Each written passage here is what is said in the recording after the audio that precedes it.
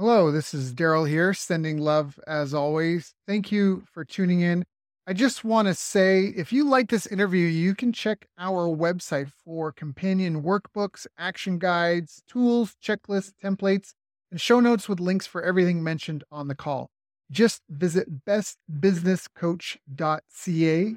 That's best, B-E-S-T, businesscoach.ca. Enjoy. How to start a business and be successful. So all a business is a person or group of people solving the pain of another group of people via a product or service. So how do you start a business is you get someone to agree to give you money to solve their problem for them. And how do you be successful is do it at scale over and over and over and over and over again for years on end at break even or a profit. That's really it. That's the name of the game. Now, if you're looking for specifics, you can go check out bestbusinesscoach.ca.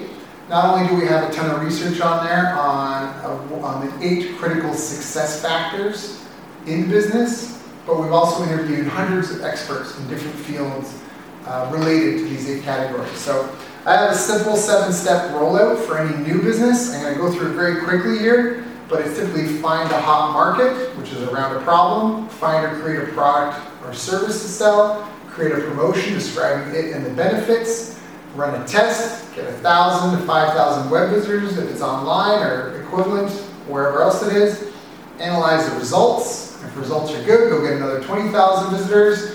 If results are still good, scale and take care of business. You've officially got something. You really want 20 to 50 sales in the beginning as a minimum viable order amount, not only to prove your concept, but to prove you can keep people coming through the door.